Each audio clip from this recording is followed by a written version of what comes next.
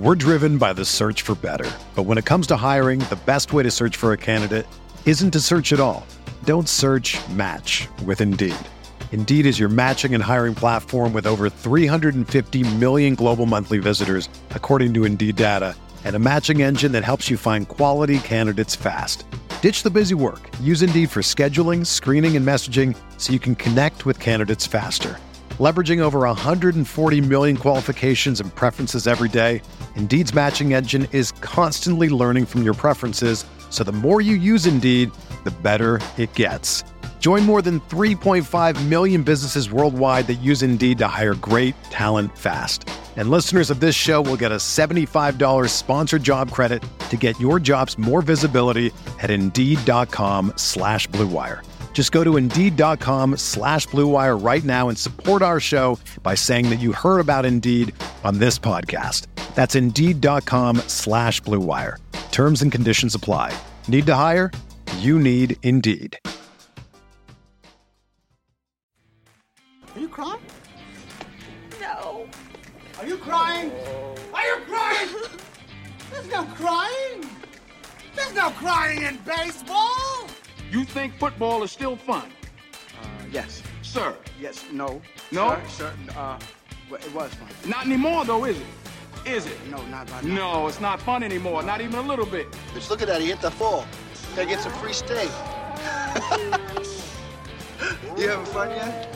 Oh, yeah. I'm having a blast. Thanks. Good. All right, welcome back to Big Screen Sports, the podcast where all movies are sports movies. Trying that one on this week. Let me know what you think of it. As always, we are brought to you by Blue Wire Podcast and the Big Screen Sports Patreon group. We are opening up June, talking the 25th anniversary of Men in Black. Co-host Caroline Darney back on the show. This movie was selected by our Big Screen Sports Patreon group, and I want to shout out two new patrons, Dan McFall and Jason Alba. Thank you both for joining in, making an early impact when it comes to nominating and voting for movies. Also want to shout out Jason. Jason is a producer patron. He is part of a group that includes Aaron Figueroa, Mike Schubert, Steve Rogers, Kevin Frost, Mike D, Ryan Yeager, Mike Dries, James Kowalewski, Chris Mikoski, Andrew Teagle, John Craig, Sam Smith, Zach Rich, and of course, Classic Stadium Fire, Laser Cut Wood Stadiums, the sponsor to all of our patrons' movie episodes. Reminder, folks, a Laser Cut Wood Stadium from Classic Stadium Fire. Just the coolest piece of sports memorabilia for an office, man cave, she shed, even like a nursery, anything like that. They work everywhere, all over the house.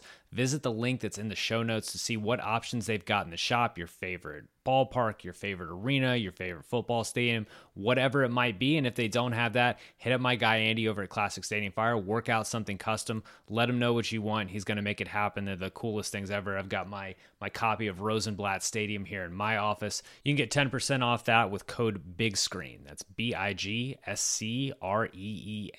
Big Screen. Big thanks to them, all of our patrons, for supporting the show and picking this movie. It was great to talk about Men in Black. If you go to patreon.com/Big Screen Sports, you can vote on movies for the show to cover. The patrons pick 75% of the July slate. They get a say in 2 August movies as well, giving the patrons more control. I want to know what they want to hear, so we're going with that. You get schedule updates, ad-free episodes, and stickers, all the good stuff. And you get to support the show, keep this train rolling. Like I said, the patrons picked this movie, Men in Black. Really fun revisit. Will Smith back before things got weird, I guess. Tommy Lee Jones. The whole thing was a lot of fun. The great Caroline Darney back in the show. Let's go ahead and dive in. All right, returning to Big Screen Sports. One of my favorite co-hosts. It's been weirdly like a while, like a couple weeks. Caroline Darney. What's up, Caroline? Hey, girls. What's going on? What's happening? Thanks for having me. Yeah, we're actually here. We're secretly here to just record our second Top Gun Maverick podcast. You know I would. It was funny because I realized the thing that I missed to tell you that was the least authentic. Well, there's two things now, thanks to a Redditor that pointed out that they would not have been playing past football. They would have done a triple option if they were all actually Navy fans, which I laughed at. But this is solely for aesthetics purpose done by the filmmakers. They would have had like ear plugs in like almost the entire movie. Like anytime that they're standing out like by the planes and talking, they would have had double hearing protection on. And when I saw it, I was like, oh, I forgot to mention on the podcast. So yeah. It would have kind of ruined all the dialogue if everything would have been preceded with someone having to take out earplugs and put earplugs back in. Before we get into our, this episode, which is not about Top Gun Maverick, Caroline, what's going on for the win? Oh, it's an exciting time. We've had we just finished up, obviously, the NBA playoffs. We've got tons of really, really good WNBA content from our guy Cole over there.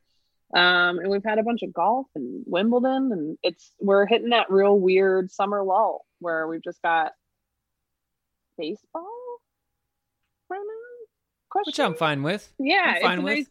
Nice, sorry, I say that's all we have until as the day that we're recording. The entire college football landscape and college football or college athletics as a whole has decided to implode on itself with the Big Ten snagging USC and UCLA. When I think Big 12 football, I think 75 degrees in LA in November. I am very cranky. Big 10 football. I'm very cranky about this, Kyle. I don't love it. I hate it. I absolutely hate it. Don't love it at all. Don't love it at all. Because it's going to get, I use this example on Twitter, but it's going to get unwieldy in the sense that, when everyone cut cable and they're like, I could just subscribe to whatever I want to subscribe to. And then get I got Hulu and then all of a sudden you need to get HBO Max and Hulu and Netflix and Amazon Prime and ESPN Plus and Disney Plus. And everyone's like, I wish there was one place that they'd put all these things and I could just pay one price. That's cable, folks. You just came all the way back around and discovered cable. So I feel like at a certain point, you can't have a 20-team league because you're going to have to break them into divisions and pods and all this stuff. And then you just end up with alignments like you had in the original stuff. Makes no sense. Yeah. It's the Super League thing. And I feel like I'm old man yelling at a cloud, but Big Ten football to me is it's kind of snowing. It looks really cold. The game's 17-10. I don't know. That's just, it's weird. 17-10. That's high scoring. That is. Oh, that's a high powered Iowa offense.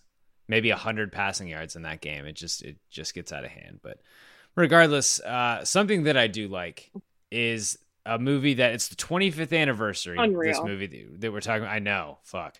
That we're talking about tonight.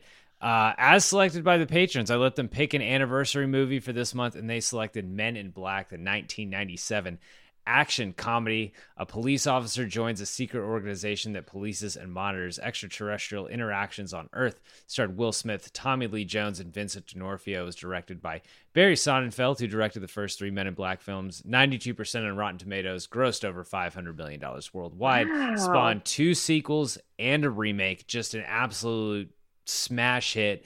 And this is the first Will Smith movie that we've done on this show. Legend of Bagger Vance did win a Patreon vote. I want to acknowledge that. We haven't gotten to cover it yet. We will, but haven't done the other sports movies, Ali, Concussion. So this is the first Will Smith conversation we've been able to have. It's a complicated conversation in 2022. But this run, we were talking about before we recorded, the run he's on when this comes out is unparalleled. Yeah. I honestly don't know how he did all of this work at once. I don't know. This will surprise you. I'm not an actor, so I don't know how the ins and outs go. But he was finishing up Fresh Prince in '96. I think that's when Bad Boys came out, or 95 was Bad Boys. '96 was Independence Day and the end of Fresh Prince, and '97 was Men in Black. And honestly, that's and when somewhere I think mixed of, in there was Will Big Smith, Willie style too. Yeah. I think Big Willie style comes out at that point. Yeah, when I think of Will Smith, I think of Men in Black probably primarily, and then you can say if I'm talking movies like Fresh Prince, I think goes hand in hand. It's all what I'm saying, but and this was his height of songs with the movies. Yes, was something we've talked about in the past. The movie song for folks out there who were not old enough to appreciate 1997 who might be listening. Men in Black was a chart-topping hit. This was not just it's not like LL Cool J sang the Deep Blue Sea song where you just kind of laugh at it like my hat is like a shark's fin. It's a deep cut for anyone who's really into bad movies like I am. LL Cool J's character facing death, and the thing that he thinks to do is give his famous omelet recipe is just near and dear to my heart. Incredible move. And from listening to how this get made, apparently like Saffron Burrows was like the hero and like lived through this thing, whatever, and it tested so poorly with audiences that they were like, well, I guess we got to kill her off. Like we should make him the hero. Everyone likes him. But it was like an actual, and same thing with Wild Wild West. Wild Wild West, the song is the best thing about the movie. 100%. We can laugh. We can laugh. I mean, it is a great song. I mean, the thing about Wild Wild West too is the first time that Will Smith is suddenly infallible, because when Men in Black comes out, when it becomes a hit, it's like he is the biggest movie star on the planet. It's like him and Cruise. Like Cruise is on this run. Nick Cage is part of a really weird run that we've discussed in length, but like Will Smith that's why it was, I mean, not to beleaguer a point that has been touched on so much in the past few months, but like, it's such a shame that the Oscars went down the way they did, because it was really like our childhood hero, this famous person finally getting this crowning achievement and giving us a chance to celebrate him. And instead he slaps Chris Rock in the face like an hour before that happens. But this Will Smith is how I want to remember him. Yeah, this was the peak, like, humorous. I said before we started recording, like, my sister and I would walk around saying some of these lines, like, yeah, I make this look good. Like when you put on the sunglasses, like that was just stuff. Or like, you know, we were saying from Independence Day and the chase scene with the alien ship, where he's like, I know you did not shoot that green shit at me. Like I can still remember these things, like these inconsequential. Well, I guess the I make this look good line is like a, you know, it's highlighted pretty clearly as they like pan to him and he puts the glasses on and all that stuff. But like I remember like knock your punk ass down with NYPD. I don't think anyone did action comedy better than Will Smith, because like Cruise could do the action, Cage did action and unintentional comedy. in the 90s though, like the action comedy stuff, like Will Smith had it, and we've seen he has the ability to turn off the comedy switch too, which like a lot of people who do comedy can't interact in that realm. But like an Enemy of the State, in Ali, like those are not, you know, comedic performances, but like this movie is the perfect combination of action. I Am Legend is not comedic. Not comedic. That is not a movie we will not laugh. Still not recovered from that movie. We will not be laughing during I Am Legend. Right, not one time. But this movie and Independence Day, like what a back-to-back this is. Yeah. Like I looked it up and I just could not, because I was like, I couldn't figure out which one was first. And so I looked it up and I was just like, wow, right into it. This is incredible work. And he just plays it so effortlessly and just so naturally funny. I really, both of those movies, both Independence Day and Men in Black, were actually like pretty cemented when I told you, I was like, I took the fewest notes of any of the movies we've done that I've, you know, or even Ted Lasso episodes, which are shorter than this. Not by much. It's a tight 88. Tight 88. And part of it is it is shorter, but I realized I sat there and I was like, I don't have anything to write. It's just a clean, good fun. It held up pretty well. I mean, obviously, like the special effects and like whatever else looks a little cheesy at points, but honestly, not terrible. Yeah. Could have been way worse. And you've got a few moments of like, oh, there's so and so, or there's so and so. And I enjoyed it. I enjoyed watching it. When I sat down to watch again, I was like, this movie's fun. I enjoyed that. They don't make them like this in the sense of like, this had a big budget behind it. I mean, for the times, like it looked way different now, but this is just, and I incorrect. It's a tight 98, which is still very short, like contained runtime, like 2 big stars, solid action comedy. Everything's paced really well. Doesn't try to do too much, like keeps it simple, keeps it really fun. Like there's no doubt to me, this is a Hall of Fame movie. Like this works so well. It's so consistent. Yeah, I was really impressed how well it held up. I couldn't tell you the last time I actually sat down and watched it. Yeah, start to finish, because it did do a ton of cable time in the 2000s, so you'd always catch it in bits and pieces. But yeah, catching it from the beginning scene where with Kay and his old partner to the end, like it's not, haven't had that many sit downs and rewatches, but it's just efficiently great. It's like I don't know who to compare it to, but just that person is getting you your 25 and 15 every night. Like, it's just perfect. Yeah, I really like it. I feel like I'm letting everyone down, and I don't have like a bunch of funny quips to say about it. Like, I just enjoyed it. Yeah, just good. And that's the podcast, folks. Yeah, subscribe wherever you get your podcast. No, there's so many scenes that if you ask me to like sum up what I will always remember the alien in the guy's head. Always. Yes. Like that is so, and I honestly think is the like Edgar skin suit one of the longest standing bits from this movie. It is. You know what I mean? Like you can make that reference often, like when someone is looking weird or acting weird or different. Like it's Edgar skin suit. He's wearing an Edgar suit. Like sugar. Like how many times I've been like sugar. Like it's just and he's so good in it. D'Onofrio Vincent crushes it. Incredible performance. Like is what a physical best performance. Listen, there's like Full Metal Jacket. There's this. That's a question we should have asked. Like, what is? I mean, work. He's king. He's great as Kingpin in the Netflix Marvel. Yeah. Daredevil. Yeah, he's great as Kingpin. Yeah. But this I mean, who would have thought that this kind of like, I don't want to say throwaway part, but like he's literally playing a cockroach wearing increasingly decaying adult human man skin. His time in the makeup chair must have been horrendous. And it's so gross. Yeah.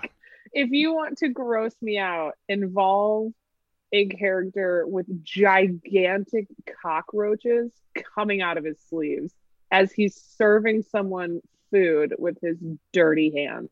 It's massive. The amount of cockroaches in this movie. It was part of the IMDb trivia that like a animal society or something had to ensure that no cockroaches were harmed in this movie. So Will Smith was crushing mustard packets. Okay, so that was the other thing is like, even though knowing that's mustard, you've done, like, I even hesitate. I don't like to step on roaches because I don't like that. Like, yeah. And it played off of all of that so well that I was just like, one of the things that they do heavily lean on, and I think it works, and especially works for 1997, is the like Nickelodeon ooze throughout. Oh yeah. And much. Most of those effects, a lot of stuff besides like the bug at the end, practical. The blue goo in the beginning, I've got the IMDb trivia in front of me, blew up a 25-gallon drum of blue goo for the scene at the beginning of the movie. Actually, it actually works for me. Like, it's kind of a nostalgic look back. I like that how many of the effects they're doing are practical. And like the 97 CGI, like that stuff stands out as it would look better now. But like the practical effects are a whole lot of fun. Which is why like the bad guy, the huge roach, was far scarier to me as the Edgar suit. No. It was, the giant roach is gross. Yeah. And I have a couple notes in here that's just like gross. Like all of the, like, most of the aliens, I think, lean on the gross side. But even when they're blowing Monk's head off, Tony Shalhoub or whatever, Shalhoub. When they're blowing his head off, that's more goo, just a bunch of goo. And he comes back looking real slimy. Oh, yeah. A lot of slime in this movie. Tony Shalhoub is forever. He is now Abe Wiseman to me for The Marvelous Mrs. Maisel. He is so... Have you watched it? No. Me and Alex are going to bully you because he is wonderful in that show. No, she has a list of things to bully me about now. It's growing. She's going to be so mad because I made her watch Top Gun. I'm going to text the group now. Hold on. No. Add it to the list. She might know that I haven't watched that yet. I have seen Hot Rod though, so she can't get mad at that. Hot Rod movie that we covered earlier this year, me and Alex, but does have a 15-year, I think, anniversary coming up next month or in August. Yeah, that's wild. Mm-hmm. That's what, and just how young he, like, especially Will Smith, like, Because Tommy Lee Jones, I feel like, has looked the same age for my entire life. I feel like Tommy Lee Jones was born 55 years old. Like, I want to say it's like a he never ages thing, but it like he plateaued at 55. You know what I mean? Like, I feel like he looks similar now than he did in this one. And he was born to play this role too. Yes. He is. He's I mean, they're both like we fantastic talked about in Will this role. Smith. Tommy Lee Jones is it's like this, and then The Fugitive. Yeah, 100%. For me, I don't Fugitive care. Is perfect. One of my favorite lines in the movie, delivered perfectly. I didn't kill my wife. I don't care. Everything he delivers in this movie, though, is just spot on. Like deadpan, absolutely great. I want to dive into some of the IMDb trivia. Most of the stuff is I wanted to just dive into kind of some casting stuff. Like Will Smith didn't want to, after reading the script, didn't want to accept the role because 1 year before he had started Independence Day, he didn't want to make another movie about aliens. His wife, Jada Pinkett Smith, convinced him to take the part. I don't know if I knew they were married that early in his career. I think they were together. I don't know if they had they probably just got married. Thank God she did, because when you asked me to think about like casting things, I was watching it, I was like, I legitimately could not recast this if I wanted to. In the trivia, and these are very allegedly, two people, I found two names that were connected to this role, to Jay. The first one is Chris O'Donnell. I don't think this movie even makes $50 million if Chris O'Donnell is Jay. And this is coming from someone who, in 1997, and to some extent now, had the world's biggest crush on Chris O'Donnell. It does not work. Batman and Robin apologist Caroline Darney. You heard it here first. Listen, Mr. Dr. Freeze has some really good puns. Listen, Uma Thurman in Batman and Robin was... God, that movie was so bad. So bad. Oh, just one terrible. of the worst. I still, like, whenever your costume designer puts nipples on the costume for them, like, it's gonna be like you're gonna have a bad day. Like Alicia Silverstone, she tried so hard. Oh, I forgot she was in that. Oh, it's what a cast. Alfred. Like, it's just awful. Like, just terrible stuff. What a cast. Very 90s cast. David Schwimmer asked to play the role of Jay. Excuse me? David Schwimmer. Completely different movie. There would be much more. That movie is much more of Tommy Lee Jones, of Kay getting very annoyed with Jay. It's much more of like a bumbling cop comedy. Awful. And as much as I am a Chris O'Donnell apologist, and this is nothing against David Schwimmer, this is 100% everything to do with Ross being the absolute worst television character that's ever existed in the history of the world.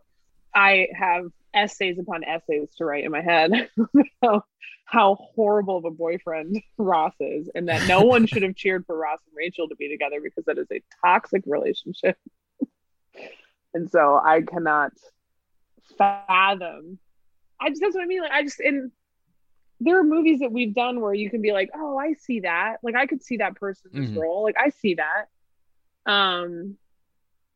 This is not one of them. I don't see anyone else having it work as well as it did, especially with it being 1997.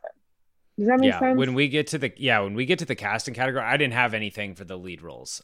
The one thing I saw about the role of Kay, Clint Eastwood allegedly offered the role of Kay. Could see it, at least. I could see it, especially, I'm trying to think of like 1997, not like Gran Torino. Yeah, this is like a couple years after Unforgiven, I think. Yeah. But he would need some of the sensibilities. Gran Torino weirdly has a couple like comedic moments. You would hope that he's like less like racially inclined. Yeah. But I could see it, but like Tommy Lee Jones, perfect in this one. Yeah. This is the one that is interesting. It's not casting, but this is like Quentin Tarantino originally offered the chance to direct, but turned it down. Quentin Tarantino's Men in Black, 179 minutes. So many deaths. Multiple acts, so many deaths, so much violence. It's a lot different. Yeah, that's a very, very different movie. Many more set pieces of like three people talking at a table. Yes. Like there's a scene where Kay and Jay and Zed are in a diner and 100%. they're just chatting. Yeah. They're just chatting for 15 minutes. Yes. Yes, 100%. I would have loved to have that seen it, Rip though. Torn? Yes, Rip Torn, incredible in this movie. A true lord. This is, I think of this and Patches O'Houlihan are Rip Torn for me.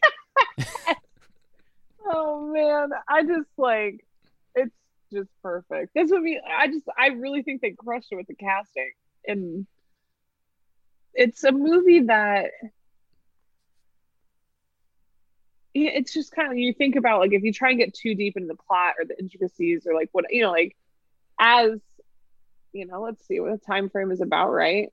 Men in Black is a concept that I think that I first heard about from X-Files, which is a very different, like more serious, like Men in Black type, like these are the people that will come like kill you for finding out too much about what the intergovernment workings are and this intense.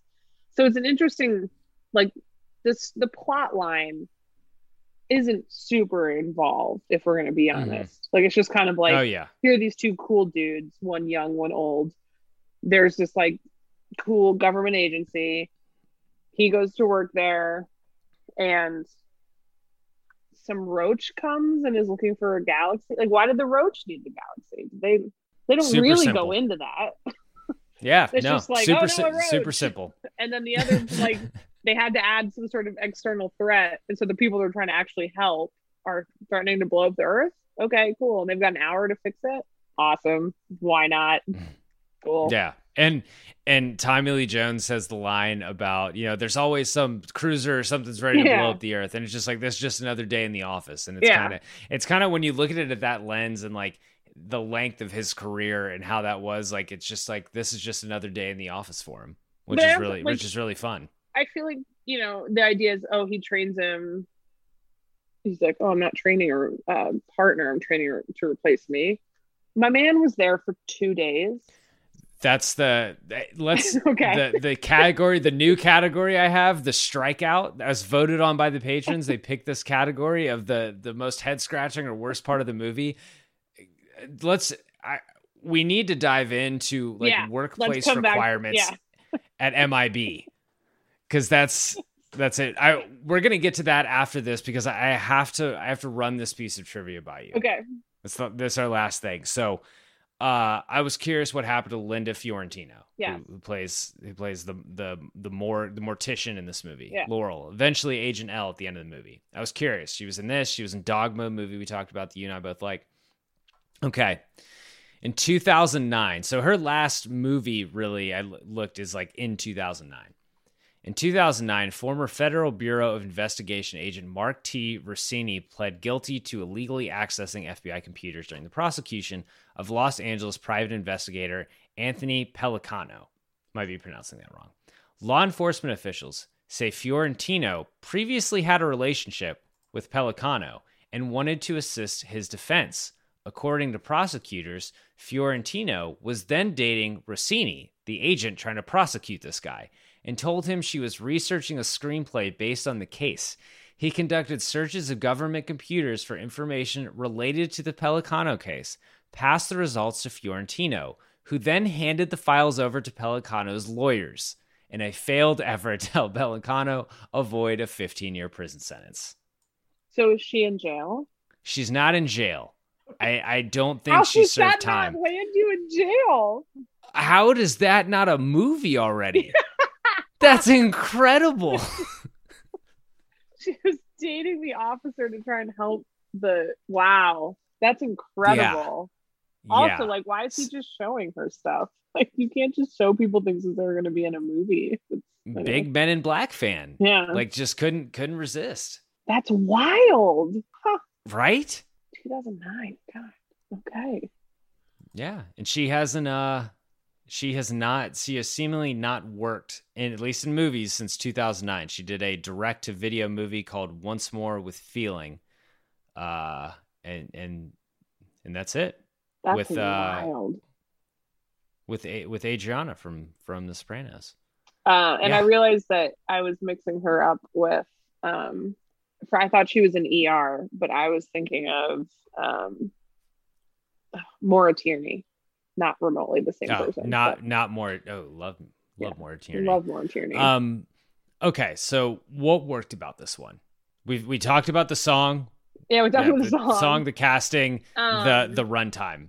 And it was just simple enough and hit enough things where they gave you enough of this alien existence. And I like the little tidbits here and there of like, oh, so-and-so. Like at the end, like I think Dennis Rodman they said was one, and they're like too Dennis obvious Rodman. at the end, like or whatever he was too obvious. Like I like the way that they just kind of use that they use the tabloids as like the way to actually find information. And I really think this works primarily because of the casting for me. Like they kept it simple. They showed you enough of the alien stuff without really hitting you over the head with it. I thought like there was, the coffee scene and then walking through the, entry hall where all the different like aliens are coming in, like customs. And that was a cool way of showing you that there's like a whole bunch of stuff going on and this is bigger than us and it's been going on forever. They've got a system without it. It was just like an exposition scene. That was enough for me. And you kind of show, did they need to have the like birthing scene?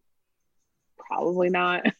Probably not. Probably not. But they didn't over explain. And Right. that's really nice. That's really nice. We didn't need to know exactly how the neuralizer works. No. We don't need to know the laws between these places. Like kept it very, very simple, did not make us think too much on this. And then it's like, it's paced so well too. Like they don't really have time to explain too much because the first 3 scenes just have us off and rolling. There's there's the scene where they find the immigrants being transported. Then Will Smith runs down an alien. And then we get the Edgar suit. It's like bang, bang, bang. We've got our bad. We've got, we know aliens are around. Like and we're off and rolling. They give you tidbits enough to try and put it together yourself. If you're trying to figure out, like once you get the scene where, to prevent war, the galaxy is on our Orion's belt. Like there are enough scenes here and there, like whether it's going back to the jewelry store and there's like, it says Orion on the wall. Like they then heavy-handedly show you the cat wearing the collar that says Orion, like whatever. But there's enough that, because look, I don't think that their intent is to have grown-ups think incredible. Like this isn't a problem-solving movie for grown-ups where you're watching some You're not trying to find drama. the Zodiac killer or anything with this. But there's enough for like a sharp tween watching it to feel like, wait a minute, isn't the cat's name Orion? And so I do kind of like that part where they give enough to you that you can figure it out. And then there's like the fun stuff of like, okay, we have this alien technology. What are we doing with it? They have like the weapons that the cricket is a running joke, like or a joke that I think lands pretty well. It's this big macho police officer that's like, give me the little gun, and this is gonna do it, and like blows him back against the wall. Series 4 deatomizer. That's what I'm talking about. Noisy cricket. Hey, Kay, no, come on, man. You get a Series 4 deatomizer, I get a little midget cricket. Oh, yeah. The subtle running jokes are really good in this one. Yeah. Like the agent, this is Agent Black, Dr. White, like gigs like that, like jokes like that they're not like trying to set you up for huge laughs. They're just expecting the Tommy Lee Jones deadpan delivery to hit for you. And I like, again, it's like a very minimalist way of doing that. We're not like trying to set you into there are no big time extended laugh scenes except for, I would say, the training scene is like that's set up for a big ass laugh. But other than that, it's like very small, subtle things. Like you might not catch them on first watch, which makes this one easier, even more fun to rewatch. And I liked all the, they said, he's like, I don't want to be called, nicknames or whatever. And he calls them one right away. And he's like called Slick a few times and Junior and Tiger, like all these things.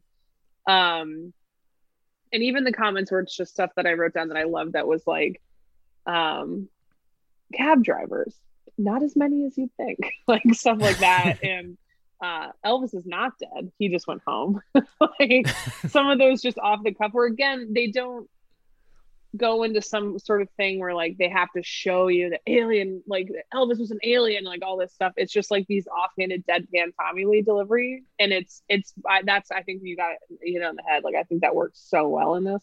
Yeah, it's kind of the way he's training Jay is just like watch and learn. I'm gonna throw out some info to you, and that's how we have to watch it too. Like it doesn't like hand feed us all this stuff, and I think the movie works better for it because this movie could easily be 2 hours long, 2 hours and 10 minutes, and it's filled with exposition and weird stuff. And there's a throwback scene, like a backstory to when they first meet the aliens, and that's the thing the second movie has a little more of, is a little more backstory, and stuff has to all make sense and mean things, and they connect all these things with like Rosario Dawson's character, and then is the bad Laura Flynn Boyle is the bad guy in that movie. Like I don't know, I don't remember. I've seen all of them. I don't remember anything that happens in 2 or 3.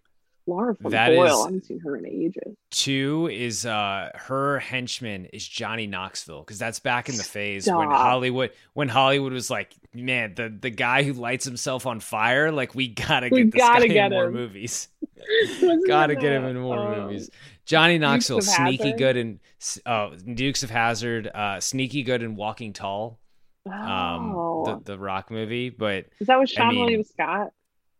No, so Walking Tall, Dukes of Hazzard was with Sean William Scott. Walking Tall was The Rock, where he plays like a army vet who goes back to his small mining town. Did he have a sidekick in that, or was that Johnny Knoxville? Johnny Knoxville was the sidekick. It was like he was like his ex like druggy felon buddy who he makes his sheriff's deputy. Walking Tall, just a really good time. Really good time. Yeah. So, I mean, this one, we talked about Vincent D'Onofrio, but like, holy shit. Oh like, my God. I appreciate it more now. I think when I was younger, I was just like, oh, this is weird. Like, I'm curious, like, I watched it with Grayson, and I'm curious, like, he was just all like, oh, gross, like this stuff. But like, I never really appreciated how incredible performances is, because he's also really funny for a lot of this too. Yes. Like really funny, being weird and stuff like that. And the trivia, like he taped up his legs and stuff, like in his elbows and stuff like that to put on that weird walk. But like, it's a very physical performance, and like it really, really good. It's funny because they set it up again, just enough exposition that he's clearly a very shitty person, this Edgar. Oh, he sucks. You don't feel bad for Edgar at all, and it's really important. And honestly, it's so smart. Like they give him 15 seconds, 30 seconds of talking before, the only good thing around here is my truck. And he's talking about like, you are acting like a dog that gets hit too much or doesn't get hit enough, like that kind of thing to his wife. And I want to have a steak. You're a bad person when it only takes 30 seconds for us to know, like, oh, you're a grade A piece of shit. Like they just were like, okay, hold on, I got it. We're gonna make her sound like his servant, where she has to have dinner on the table, but he doesn't like her cooking. Then she accuses her of poisoning him, and then he's gonna say she doesn't get beat enough or is beat too much compared to a dog, and say she's useless and looking good as his truck. Did we get it all? And they're like, nailed it. I go out, I work my butt off to make a living. All I want is to come home to a nice clean house with a nice fat steak on the table. But instead I get this. It looks like poison. Don't you take that away. I'm eating that, damn it. It is poison, isn't it? I swear to God, I would not be surprised if it was. The way you skulk around here like a dog been hit too much or ain't been hit enough. I can't make up my mind. You're useless, Beatrice. The only thing that pulls its weight around here is my goddamn truck. Do we need to also imply that he's like, does he need to come out in clan robes, or are we good? Like this guy sucks. Like it is not a doubt in anyone's mind. And so it adds so much for me for the character, because you can't have a character that you feel sorry for, right? That has to be the skin suit. You have to have it be someone that you're like, oh, that guy. Oh, what a shame. Yeah, what a shame. Jerry Seinfeld popcorn gift. Like, what a shame. the bug from Men in Black had a point. Welcome to my TED Talk. In this essay, I will. It's just the bug and Thanos like talking. Like, listen, I think if they listen to us. Listen, we were the only two reasonable people in this entire galaxy.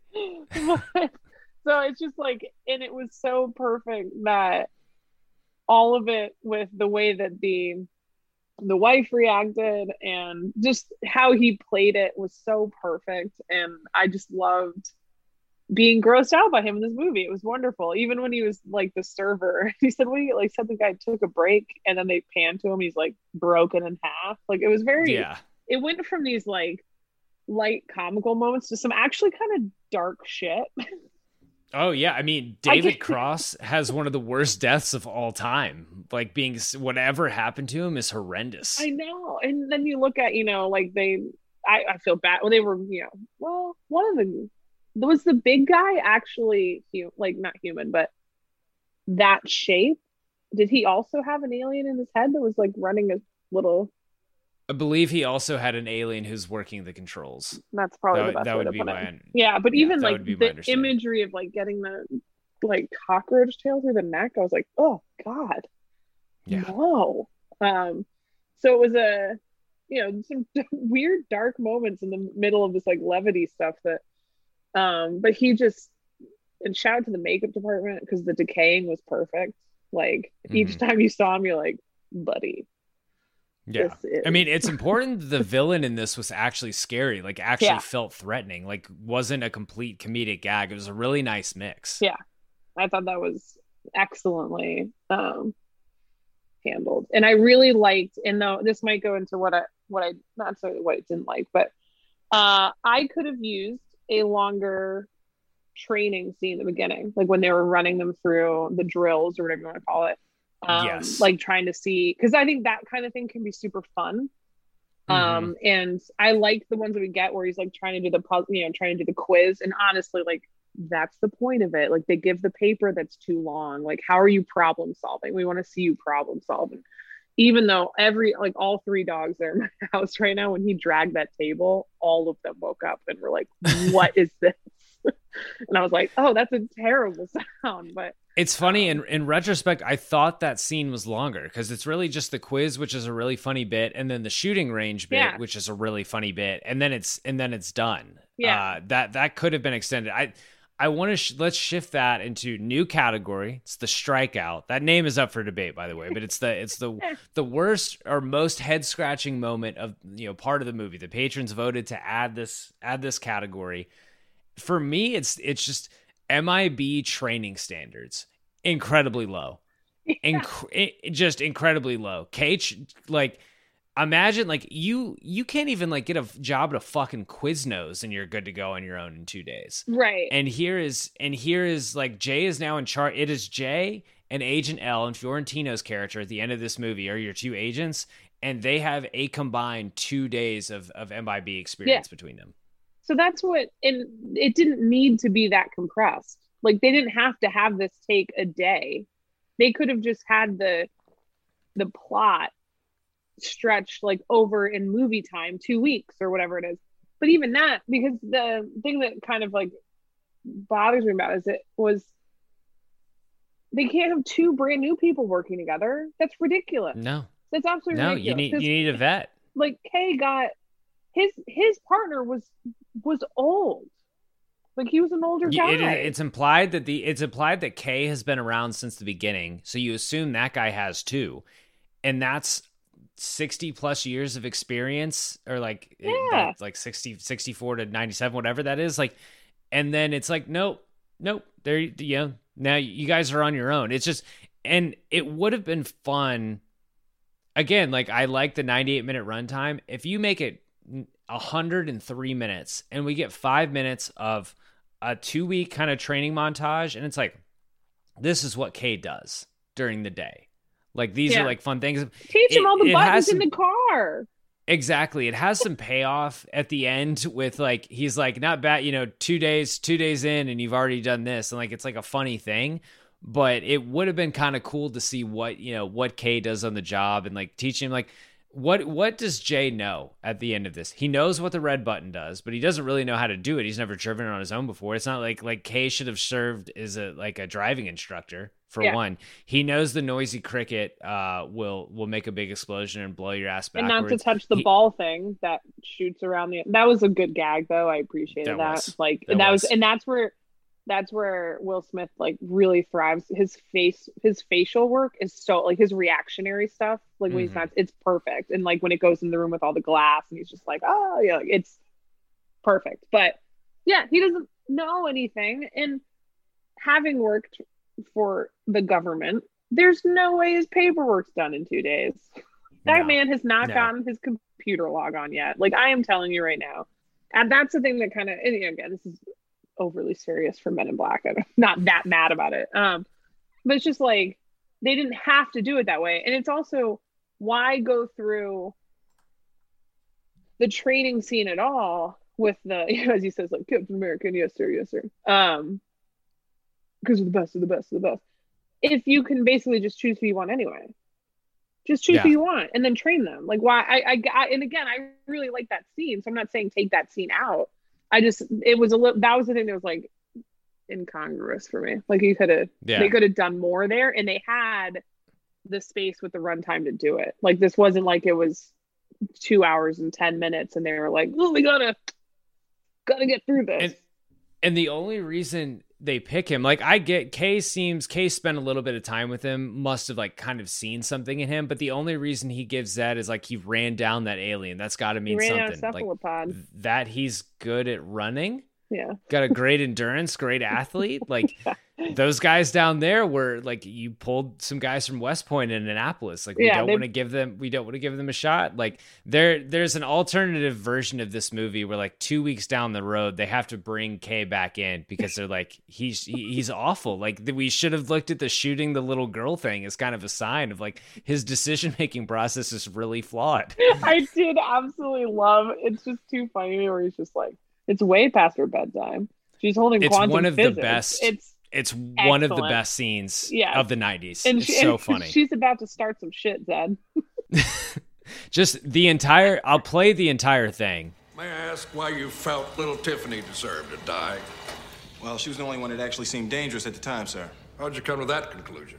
Well, first I was going to pop this guy hanging from the street light, and then I realized, he's just working out. And how would I feel if somebody come running in the gym, bust me in my ass while I'm on a treadmill?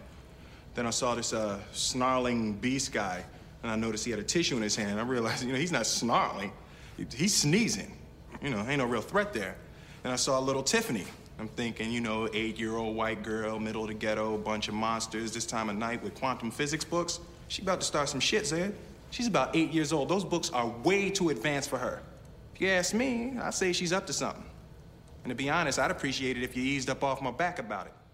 But the entire thing, him running through the reasoning of why he did, like, this guy, he's not yelling, he's sneezing. He's just got the sniffles. he's just got the sniffles. He's like, this guy, he's just trying to get a workout in. Like, it really, really great stuff. It's like one of the few big laughs. Like, it's one of the few set pieces they put in. It's like, you need to find this funny, and every part hits. Yeah, and I love the idea of like, oh, okay, he gets to go be with the woman that he, like, even in my hopeless romantic heart. We need to talk about Kay's single wife here. Like, did you... He rolls back up like 35 years later from a coma. He's wearing a fucking like a fishing shirt or Hawaiian. He's like, hey, no clue what happened. Like, catch me. He rolls up 35 years. Okay, so she's been alone for 35 years, and judging by the level of surveillance, not alone, he's watching her. Judging by that level of surveillance, I don't think it's a coincidence that she's on her own. I'm not surprised if Kay's pulling some strings, warding off suitors. Like, one there. So not only does she's alone for 35 years, then Kay comes back, then it's like, hey, we got to go full Austin Powers, got to catch you up on everything that's happened in the past 35 years. Like, here's a primitive Motorola cell phone. Enjoy that. Chew on that for a little bit. So like, here's cable. That's the question, again, that on the top level, watching it, you don't need answered. Like, it works. But if we're deep diving into it, so the memory thing, does he forget everything that's happened? Just everything related to the job? Just everything related to aliens? Like, seems like everything. Because then you have a point. We got to teach this man what the internet is. And that's a huge, I don't know why. And I know he says like, those are memories I want to forget, or like, but why? Okay. Because it seems like some cool shit you did. And just, you're not going to tell anybody because people It have goes had into top my other point of what didn't work. Life as an MIB agent seems not great. Seems very untenable. Seems like a life that you don't serve. So here's the thing. You have no contact. You're not allowed to have a social life. You can't have a fake job or anything. Like, you can't date, can't do anything. You're a fucking monk. Yeah. Like you're in the Catholic Church, except you don't see anybody except your coworkers who are Rip Torn and Tommy Lee Jones. So you're spending the rest of your days with those guys.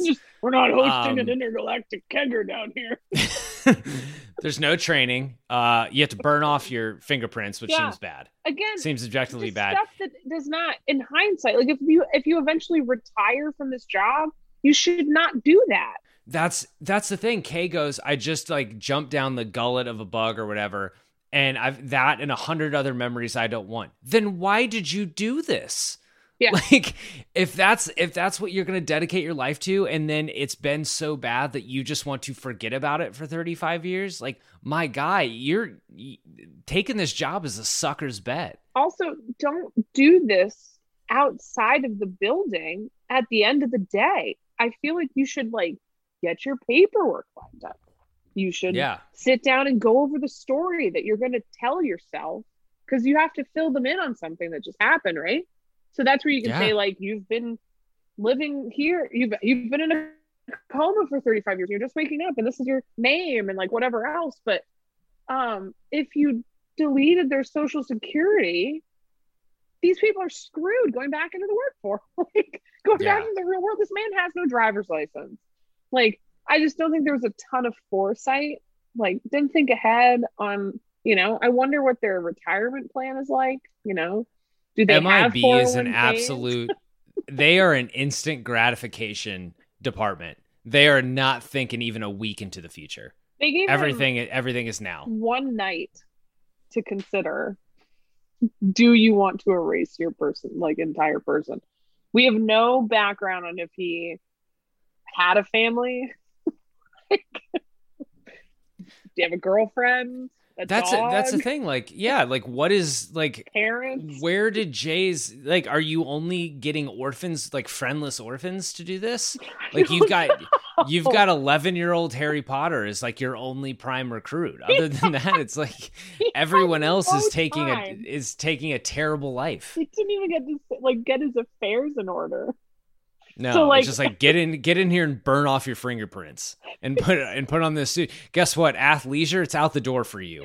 Those nice sweatpants you've got. Clothes are great. It was full 90s Will Smith peak style with in the first scene where he's chasing that guy down, he has I don't know if you've ever worn coveralls, but running full speed with coveralls tied at your waist is not easy. It does not scream peak running attire, and he gets it done. He looks great. He does looks real good. Yeah, and to pull in for Men in Black 2, they work Kay back in the plot to he's working as a postman. His wife has left him. He's dissatisfied. No. Yeah. Oh, you didn't remember? Yeah. That's the thing. There's a conversation. Yeah. So Men in Black 2, I had that on DVD. Watched it a lot when I was 12 or 13. And there's a conversation there. He's trying to convince, because Kay doesn't remember Jay. Jay's trying to convince him to hey, just come with me. I know why you're essentially saying, I know why you're not happy, why you're always staring at the stars and you're wondering why. And he says something that's why your wife left you, Kay. And things don't go well for him. You live this MIB life, it's kind of you got to go out in a casket, man. Yeah. You can't live a normal life after this. Oh my God, that's so disheartening. Do they again, because I don't remember 2 or 3 that much. What happens if he's Jay and the top recruit is John? What does he become?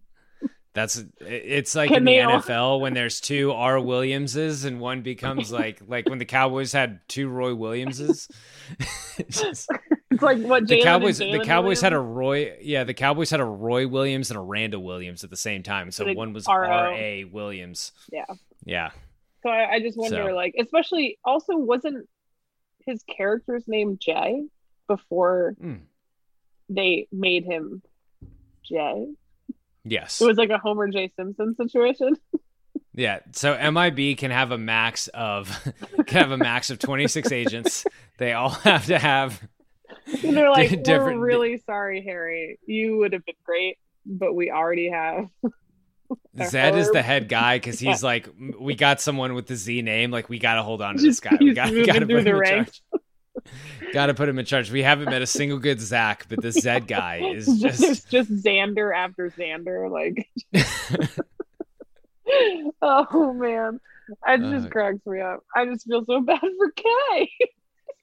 Like, your wife left you because even his old partner, like, what is that guy? Because they make him seem much old. I don't, I'm not being ageist. Yeah, they make him seem much older than Kay. They're is. sending that guy out like Brooks and Shawshank. Like, he gets neuralized and then he's just like riding the bus scared to death. Where does he go? Like, he doesn't have a family that can take care of him.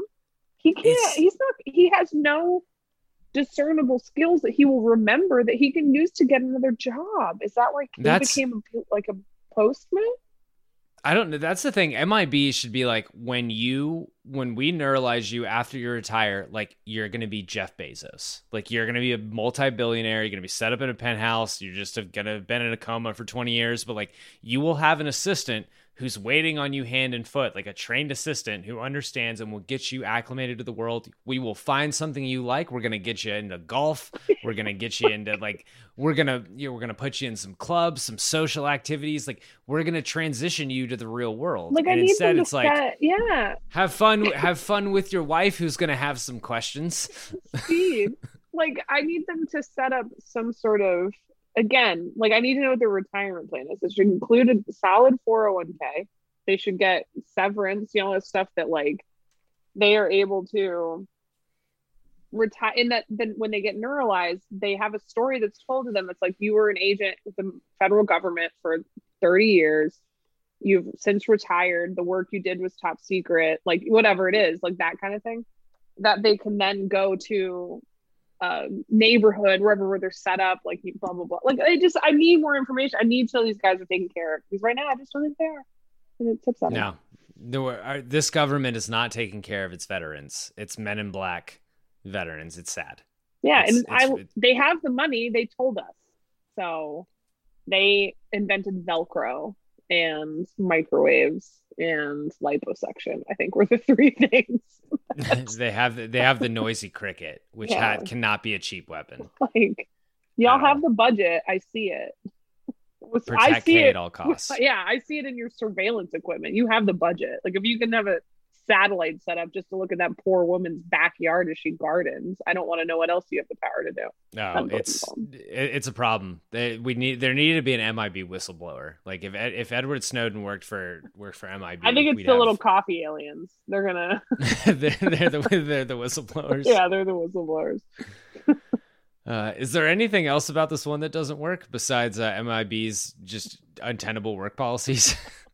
I think that's it.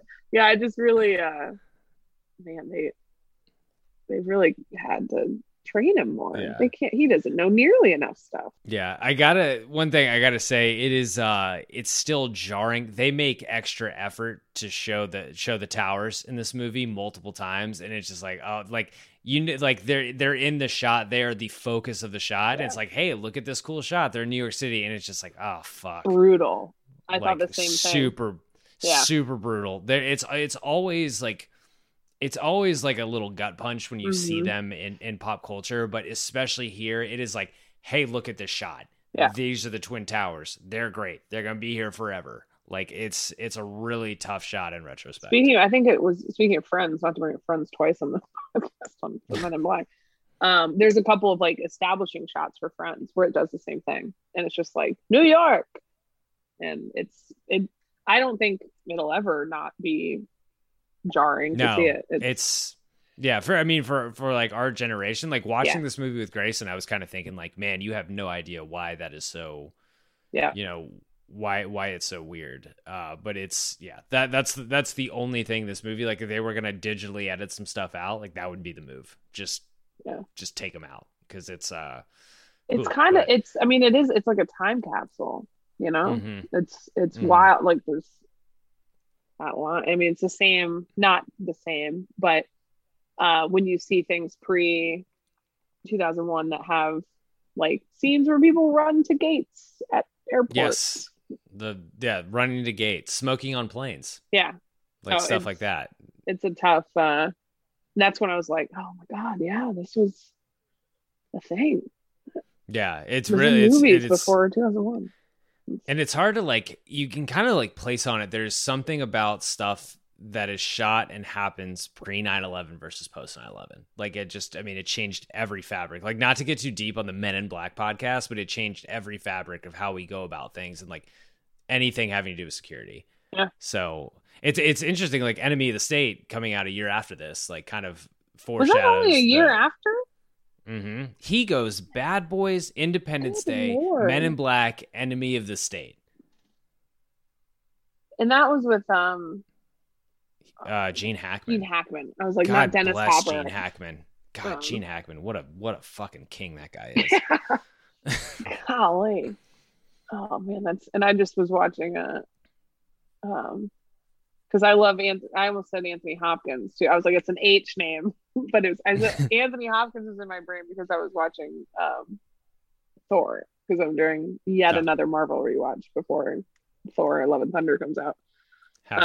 And honestly, like I think Anthony Hopkins playing Odin is one of the greatest, like, how in the world did this happen thing. Anthony Hopkins as Loki as Odin is when he says really shit, really good stuff. It's like the best reading of any line in the entire MCU. It's just like, oh, shit.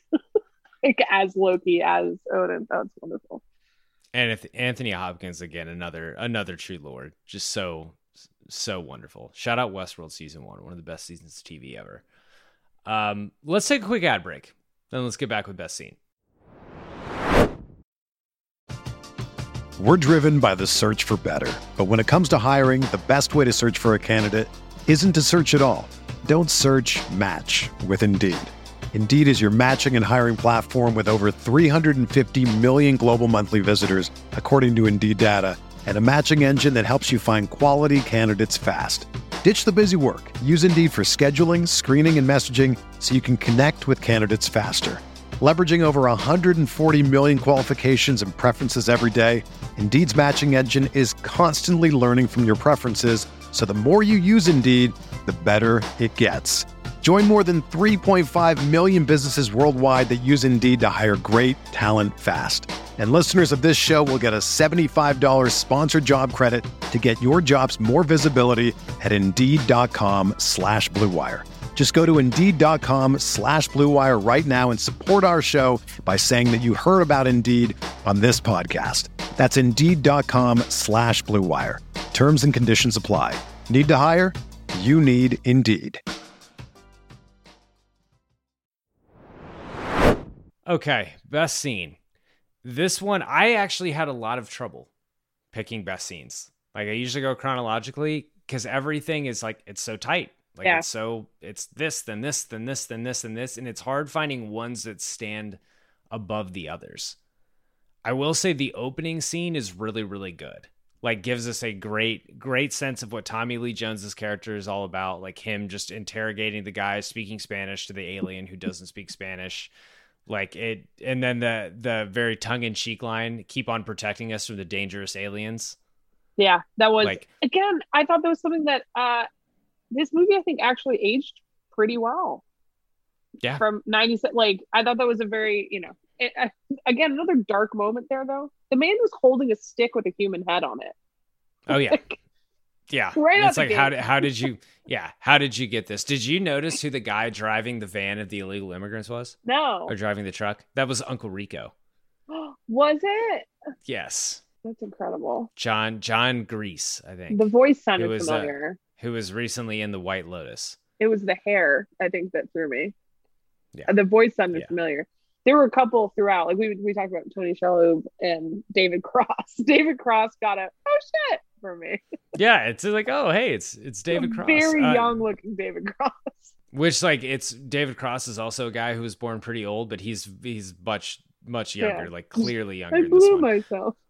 But Tobias Funke is the best. Tobias Funke, but like the entire opening run that we talked about earlier, like the scene with the illegal immigrants to Jay running down the alien to Kay taking him to Jeeves's place, then zapping him, switching the restaurant, like the whole thing is really, really good. Like we're off and running, and it's hard to pick something. Like the scene going to Jeeves's place is really fun, but it's like, is that the best scene? Does it stand over? Like I think Tryouts might be the best scene. Tryouts are excellent.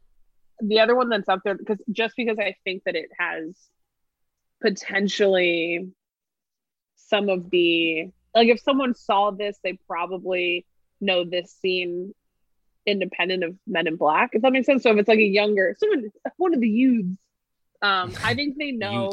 I think they know the Edgar skin. Like I think they know when he comes in and sugar. Edgar, what on earth was that? Sugar. I've never seen Sugar do that. Give me sugar. Like that whole thing. Like I think that scene is so great, and it sets up D'Onofrio's run. I just think that's such, and that probably that one and the scene in the morgue where they find the alien in the head.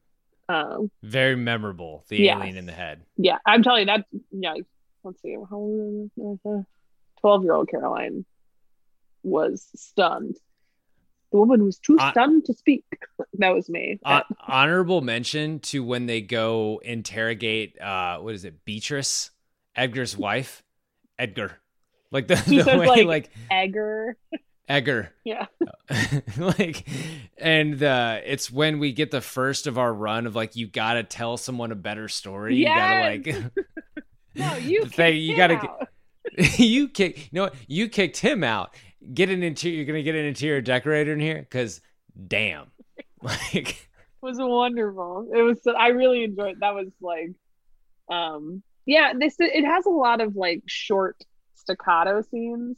And to your point, where it's like scene, and it works well for this movie. So it is hard to say, like, because even the climactic battle, if you will, is still pretty like, oh, hey, that cockroach got in that spaceship and it took off. Yeah, and like, hey, we shot it down. It fucked over the Mets. Like, of course, that happened to the Mets. And then I love when they show all the like covers of the tabloids, like Mets center fielder says he was blinded by a spaceship. But even that's like super short, and it's just like each thing has its place and it has a perfect fit, and like he's not inside of the cockroach very long. You get a couple stomps of the, oh, was that your auntie?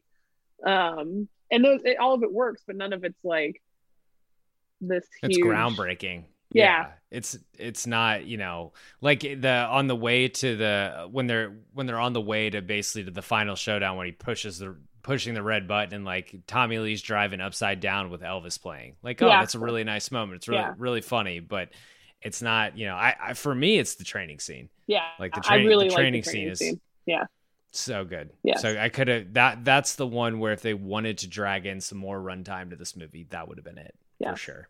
Yeah. I also do like, if you count the when he accepts to the scene where he shows him some of the technology and stuff, like that's a pretty memorable scene as well. But again, it feels like multiple smaller scenes inside of what could be that big scene, really.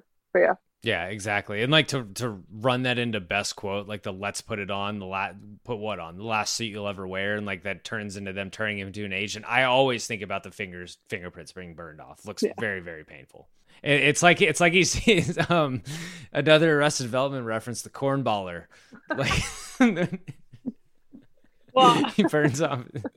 As I'm looking at so when I was in undergrad in ROTC, we did something called field exercises every other semester. It was like every fall semester or something. and we would go and set up some stuff. It's just like teamwork things. We'd be out the Miller School, which is actually where they filmed Major Payne. Oh, shout out. Yeah. So, and we would do different things. And this one, we were doing this kind of like obstacle course type thing. And so my platoon, each platoon in our little ROTC unit got a different task, and some had parents' weekends, some had whatever. And we had field exercises as our semester project that we had to do. And so we were in charge of that thing. And so we go out to set up this obstacle course, and we had this rope swing that we're putting out. It was one of those like thick, heavy duty ropes. And we got over the tree. There were a couple Marines in my little platoon, whatever. And they're like, all right, let's test it out. So like swing. It's a tiny little creek in this like Virginia woods. So they swing, and they're like, all right, let's make sure like Caroline, you try it and see, make sure it's not just like these ripped dudes like with huge upper body strength, whatever. And so the one guy gave me his like weightlifting gloves to like swing across this thing. So they obviously don't have fingertips on them. And the side that we started on was slightly higher than the one that you landed on. And I grabbed too high on this rope. And so in swinging across it, slid down said rope. And then fell in the creek. So insult to injury. And I'm laughing. And then I'm like, oh man, that hurt. And I look, and I have rope burned my fingertips off. Like, oh my God. They are. That makes me cringe so much. Yeah. They're like, I think it was at least middle finger through pinky on each. And I think I got a piece of like the index finger and like a inside part of my thumb, whatever. And so I was like, well, that's not good. So I went to the doctor when we went back to Charlottesville, and went to the doctor. I had to get like a plastic surgery consult to make sure they didn't have to like graft skin. Like this, I got like third degree like rope burns basically on my fingertips. I couldn't. I'm sure that made doing stuff really pleasant for the next like month. Oh. I literally couldn't even like. I was wearing like solely elastic waist things. Like I couldn't button anything. My roommate had to wash my hair in the sink in the kitchen. Like, oh my God! Hey, Caroline, open this door. It was so bad. I even had to get extensions on a couple assignments because I couldn't type for the first few days. It was bad. And I remember like talking to our gunnery sergeant at the actual field exercises. So I was like, he was like, come on, it can't really be that. Like, seriously, like you're not doing like kind of giving me shit over it. And I was like, well, I have to change the bandages. Like, do you want to see? And I changed them and showed him. He was like, oh my God. And so imagine if you would have had to have fought a bug in an Edgar suit 2 days after that happened. There should be a rest and recovery period for new MIB agents. I told you can still kind of see at the right angle. There's like a small scar on a few, but I was asked the doctor, was like, am I going to lose my fingerprints? And he was like, no, those pretty much grow back most of the time. But there are spots pretty much most of the time. Yeah, there are, unless you're MIB. There are some spots where you can still kind of see the scars. Oh. But yeah, that's my. That is brutal. That is something I never want to experience in my Don't do it. life. Never. No. I will never go anywhere near any sort of like rope swing thing ever again. Even if it's like, oh, it's over a lake and it's a tiny rope. I won't. It's do a it. fun rope swing. No, just out on that. Just the PTSD from that experience is enough for me. I am a coordinated individual. So best quote. Ooh. It's tough with comedies like this because some of the best quotes, like the fun, like, are just subtle Tommy Lee Jones jokes, where it's not like that's not like super quotable, but it's really funny. I really like we're not hosting an intergalactic kegger down here, as said by Rip Torn. Rip Torn King. The funniest like quote, like written thing was actually a written thing. I like when the Arkillians send the message of MIB deliver the galaxy or Earth will be destroyed, and then below that, sorry. Yeah, that's right. I do like that. I do like when being over apologetic is something that transcends galaxy wide. Apparently. Yeah, I did like she's ready to start some shit. Then like that, like. She's about to start some shit then for the training montage. I think that it's a little bit long for it to be like a whole like best quote, because you're not just going to walk around.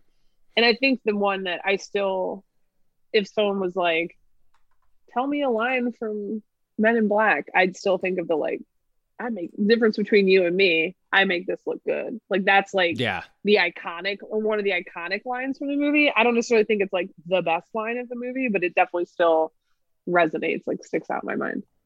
It's like that's the trailer line. Like I can visualize that. I can visualize that, like him putting on the sunglasses, that I make this look good. Like I probably saw that trailer a million times as a kid. Yeah. Like that's when, if you, in our age demographic, if you stop them and you're like, could you tell me what movie this is from? And you say like, the difference between you and me, I make this look good. I really thought he swore in it. I really thought he said I make this shit look good. But yeah, I don't know where I got that from. Maybe it was mixing up that in Independence Day, where he says like, don't shoot that blue shit at me, whatever, the green shit at me. But the best subtle Tommy Lee Jones line is when they're interrogating Beatrice and she says, "You here to make fun of me too?" And he says, "No, ma'am. With the FBI, I do not have a sense of humor we're aware of." I do like that one too. That was good. I like what I even just like when he's telling whatever story he's telling Will Smith after they neuralized Will Smith the first time. He's like, and then she said like whatever, like, but yeah, I think those are probably my favorite. I think it's the FBI one is funny, but I think if you go for like the iconic, the ones you remember, that I make this look good, you know, the little red button. Yep, push that little red button. Like, and it's a thing. Like if you ride the Men in Black ride at Universal, that line gets uttered. Like it becomes a thing. Yeah, the Men in Black ride at Universal it's essentially like the training shootout. It's like a little shooter thing. Oh, really? Yeah, it's a lot of fun. So does it actually move? Like it's like on a okay. Yeah, it's like you're in like a little vehicle. It's like you and 6 people, and you're in like a vehicle, and it's kind of going around. It's a little dated now, but it's still really fun. Especially like post-COVID, you don't want to like touch all the same things everyone's been touching. Because I like to pride myself if someone does not get like motion sickness. I went to Universal a couple years ago, and I did the Simpsons ride. Oh yeah, that was one of the only. I think that was literally the only thing we didn't do when we went last year. But I've done it before. I legitimately spent half of that just sitting there with my eyes closed, going like, "Do not throw up next to this child. Do not throw up next to this child." Well, that's a lot of those rides with the screen. So I don't know if you did the one before. Did you do the one inside Hogwarts? Yeah. No problem. We're on the brim. That one gave Jacqueline a lot of problems. Yeah, and I get that those because I had done other ones like that before and had no issues. I actually really like them. I think they're fun. There was just something about like it felt a little blurry. It was a little hot. It was like near the end of the day. I don't know. I just was like, if I get through this, I promise. Lord, please, if I get through this, I'm never going back on The Simpsons ride. Just please get me through this. I will never go on it again. The Men in Black one like spins you around in circles a few times. So yes. Again, yeah, fine. And actually, you haven't lived until you've been on the Hogwarts one and have it stop and the screens go blank. Oh no! It really kills the illusion because you're like, that's how they do this. It's less than ideal. Yeah. Oh God. Okay, Lenny Harris Pinch Hitter Award, Best Supporting Character. Who's in it too much? K, J. Is Vincent D'Onofrio eligible for this? If he is, it's him. If he's not, I think it's Rip Torn. I agree with that fully. It's either Rip Torn or I will say that Beatrice in the 2 scenes we get from her really good. It. Absolutely kills that is do we want to give her some credit? Siobhan Fallon Hogan. Of course. So yeah, shout out to her. But it's it's if D'Onofrio's eligible, it's him. If not, Rip Torn. Love seeing Rip Torn on screen. Yeah. All right, R.I.P. to a real one. Also, I want to acknowledge Tony Shalhoub. Really excellent. Yes, he was excellent. New category. Again, voted in by the patrons. Roster moves. This is something they suggested. They wanted like recasting options. With this movie, it's a little hard. I think there's only really one person that you would possibly replace, and more for the longevity of it than anything. As we noted, Linda Fiorentino hasn't worked since 2009. And was a lot bigger deal when this movie came out than she is now. I came up with a few names. I think you put Maura Tierney in here now that I said her name. You could put Maura Tierney. She'd actually be really good in that. Yeah. That's like that'd be perfect. Yeah. Catherine Zeta-Jones. Yeah. like that. Sandra Bullock. It's a Would couple work. years after Speed. Would work very much wonderfully. work. Oh my God. You Speed is give her a little more to do too. Oh, love. When are When are we doing Speed? We're You know doing- who would come back for Speed is Nanny. I mean, I'm putting it on the board. Then We're I putting just- Speed on. When I moved to Florida for flight school, I bought that on DVD. I think I watched it like 3 times a week. Like, Not enough. not enough. Not enough. It's so good. And oh my God. If you're a patron of this show, shout out if you want Speed. Please do it. Like, that's one I could probably do without watching it in the last, just like go right into it and be like, yeah, let's talk about Speed. I'm on it. I'm dead serious. We're doing Speed. Yeah. I'm saying it right now. We're doing Speed. That's a sport. That's driving. That's driving. That's It's literally absolutely a sport. sport. Yeah. I got 2 more. Demi Moore, a little while after Yeah. G.I. Jane. Yep. And then what about this one? Jada. Yeah.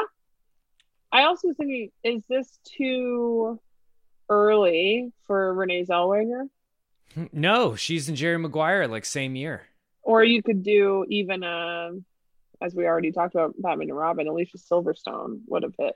Alicia around this Silverstone same would have time. liked that. Yeah. Would have liked that. Yeah. I'm trying to think of all the 90s. Alicia Mid to late Silverstone 90s. might have been, because the thing about Batman and Robin is she felt really young. Yeah. And I think Clueless, she's playing a 16-year-old, and that Yeah. seems more fitting. That might Because have been like too. to be a mortician, like she would have had to have gone She'd through some had some schooling. training. Yeah. She's doing autopsy. She's had to have gone to more than 2 days of training.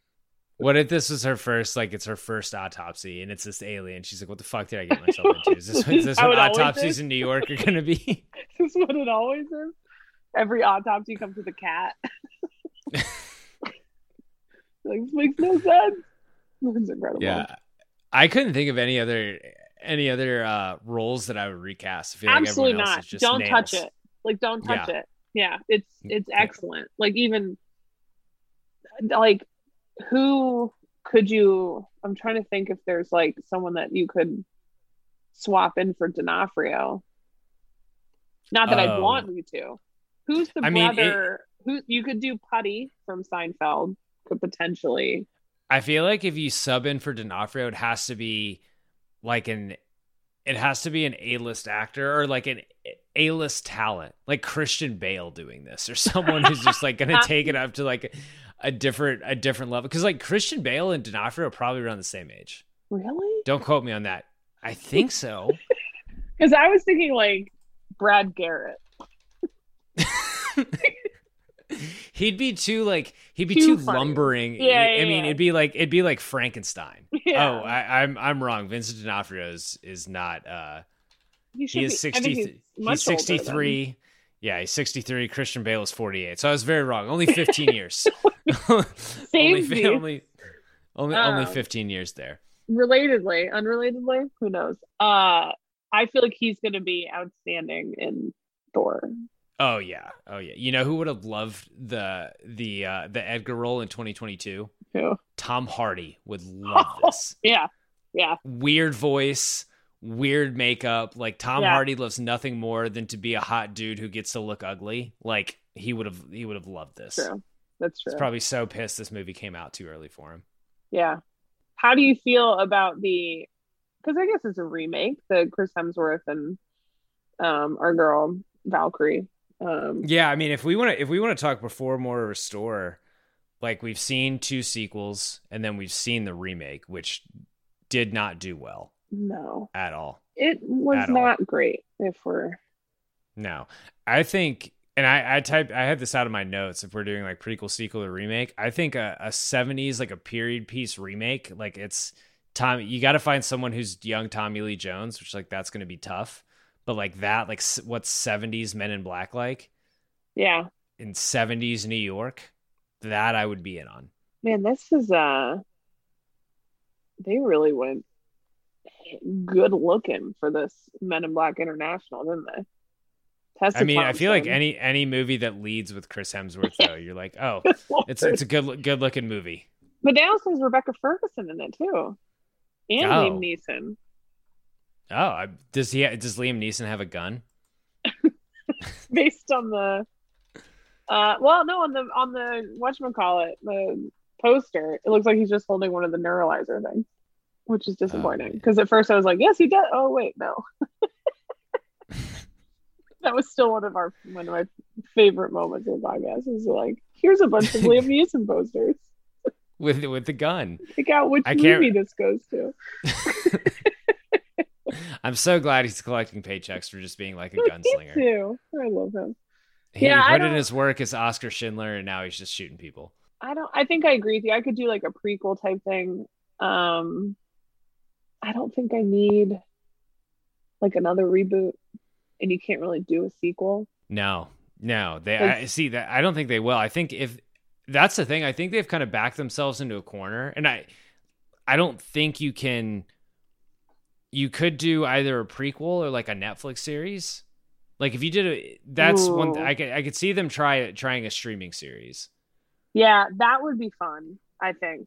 I think with the streaming series, if you did the day to day, it's like just Men in Black. It's like but it's just day to day with maybe like a season long running plot, but not like a single plot streaming show. It's like everything's different. I think that has legs like, in some regard. I want an X-Files-esque Disney Plus Marvel series that's Jimmy Woo like dated, like solving crime, not like as an FBI agent, like investigating things. Like, so I guess it's similar to like what Agents of S.H.I.E.L.D. kind of did in some ways, but that's how I see like how this would be successful in like a reboot. Would be like I agree with you, like a Netflix or Hulu or Amazon Prime series in which it was a charismatic cast that had like missions and a running plot and more than just 2 hours, because I think now it's a little tough to get people in for a movie on it, I think. Mm-hmm. And you go same. I mean, you run back, you keep it simple. You run back a really simple formula. You have old grizzled vet training a young guy. That in a lot of instances, if you get that casting works, it usually works. Yeah, I think. Have you ever looked? You know, it was a really fascinating IMDb. Chris Hemsworth. He's made some choices. Yeah, and I love it because I think he is fantastic.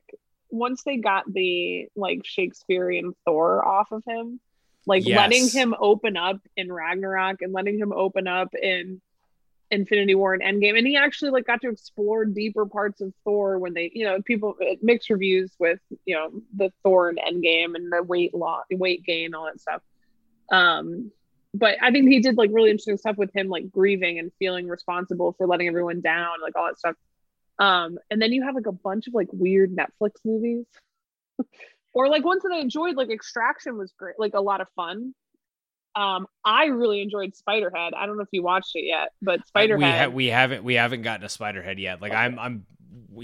I need to. Him and Rush. Rush is one of the best sports movies in the past like 10 years. Rush is incredible. Black Hat. Like, listen, Michael Mann can do no wrong in this house. But I mean, some of these. I liked Bad Times at the El Royale. I enjoyed that with our guy Lewis Pullman from Maverick. I haven't seen it. I need to watch that one. Oh, Bad Times at the El Royale is just a lot of fun. Yeah. John Hamm from Maverick, a lot of connections. A lot of connections. Yeah. Oh, but he's also in like Red Dawn. the Red Dawn remake. Which you can count me out. But like this coming up. Oh my God, I didn't know about this. Untitled Hulk Hogan biopic where he's Hulk Hogan. Oh my God. Oh, so I also saw him in Interceptor, which if you haven't watched Interceptor on Netflix, I can't decide if I am recommending this or not. I can't get over the Hulk Hogan biopic. Oh my God. Interceptor is one of the worst pieces of entertainment I've seen in a very long time. I also didn't realize they were doing Extraction 2. Yeah, which I don't know. Listen, Sharknado is great. Sharknado was a thing too. Yes, and this is like you have to go into watch. So Interceptor is his wife's project. So his wife is an actress, and she's the main character in Interceptor, and it's just out of control bonkers from start. And basically like the interceptor bases are there to like blow up incoming missile, like nuclear missiles from Russia or whatever. And like she's the last person standing on this interceptor oil rig that is like, apparently it's wild, but you have to go into it like you're watching Sharknado. Like if you go into like, oh, what's this about? Let's take this seriously. I don't know. Chris Hemsworth is so versatile that it's a shame. It's a shame that the Men in Black reboot didn't work because it seems like it'd be right up his alley. I don't remember what I didn't love about it, but it wasn't him, if that makes sense. Or Tessa Thompson. I think she's fantastic. It just was like, it just didn't hit on the same, because again, I think the casting it's not to knock them. It's just the way that Will Smith was perfect for that role at the perfect time, matched with the perfect grumpiness of our guy, of Tommy Lee. It's hard to replicate, even with charismatic and good actors like Tessa Thompson and Chris Hemsworth.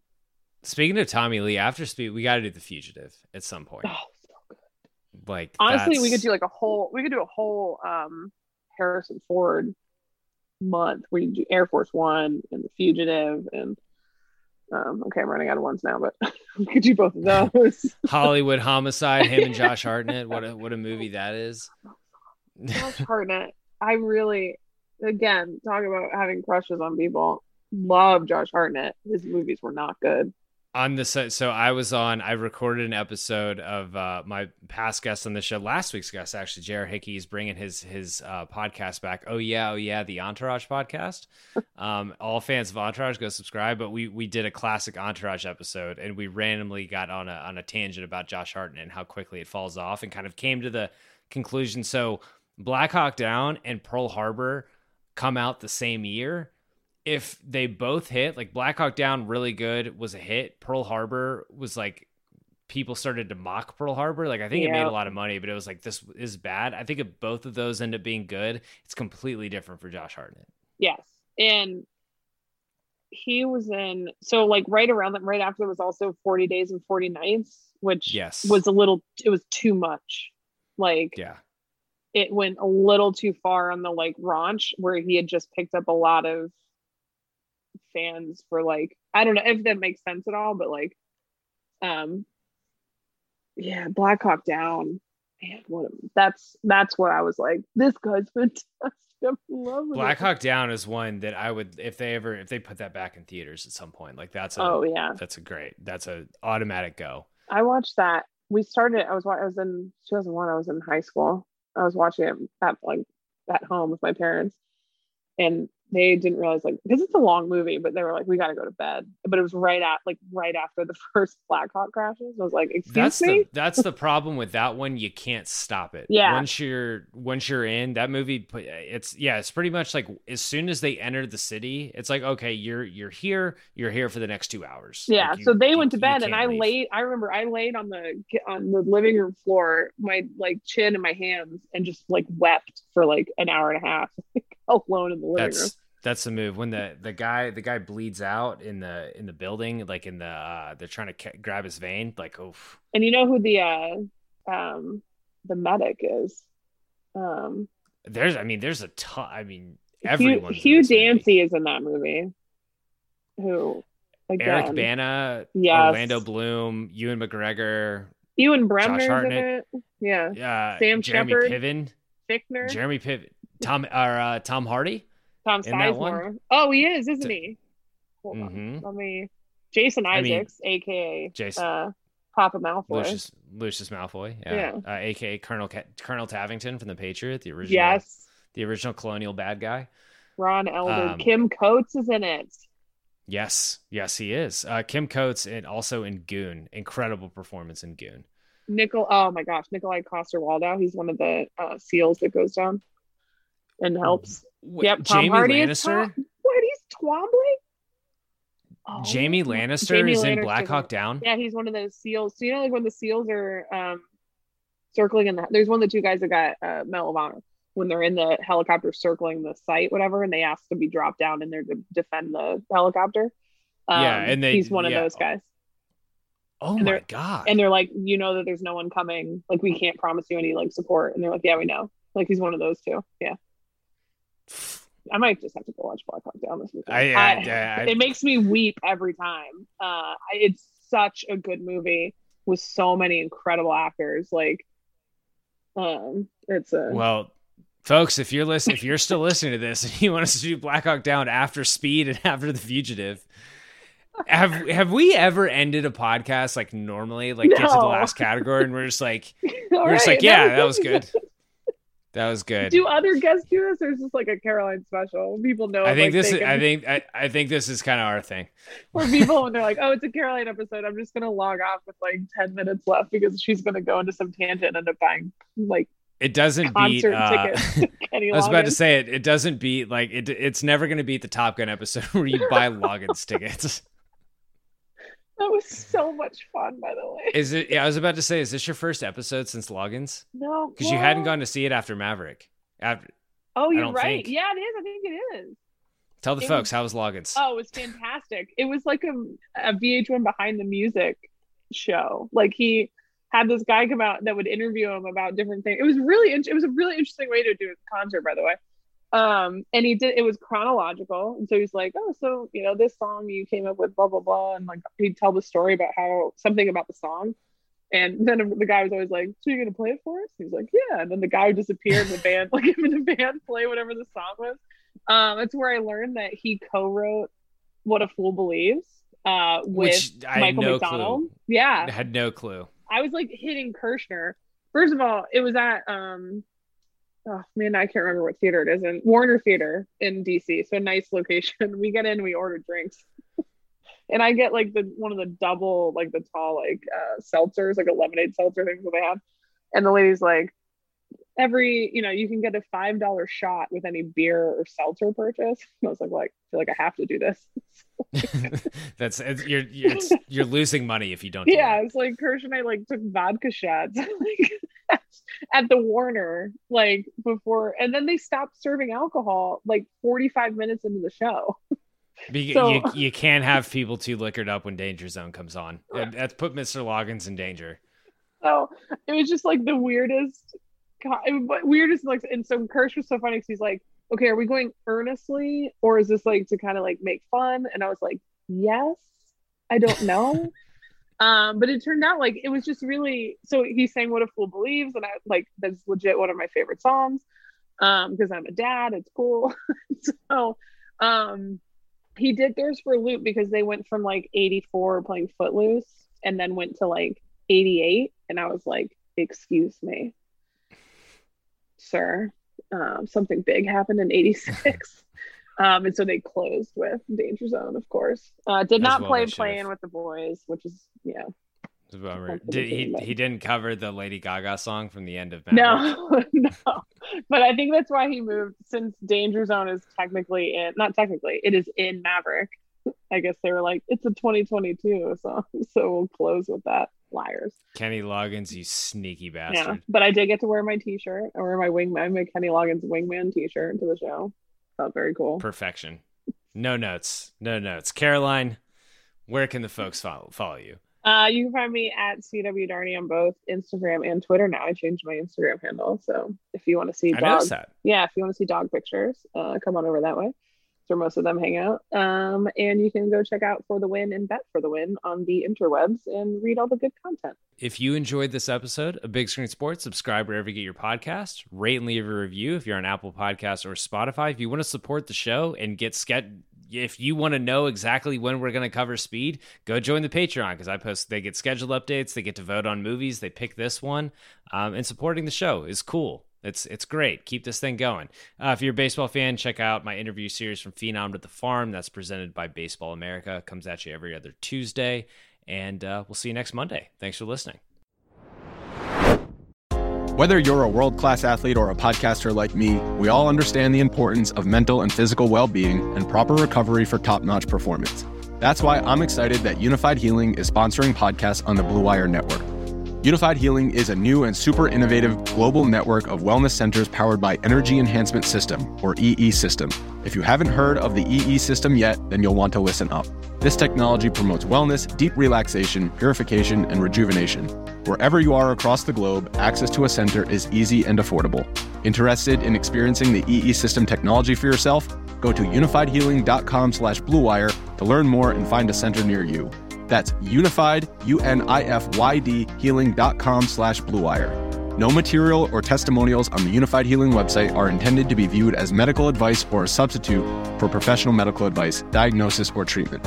Always seek the advice of your physician or other qualified healthcare provider with any questions you may have regarding a medical condition or treatment and before undertaking a new healthcare regimen, including EE System.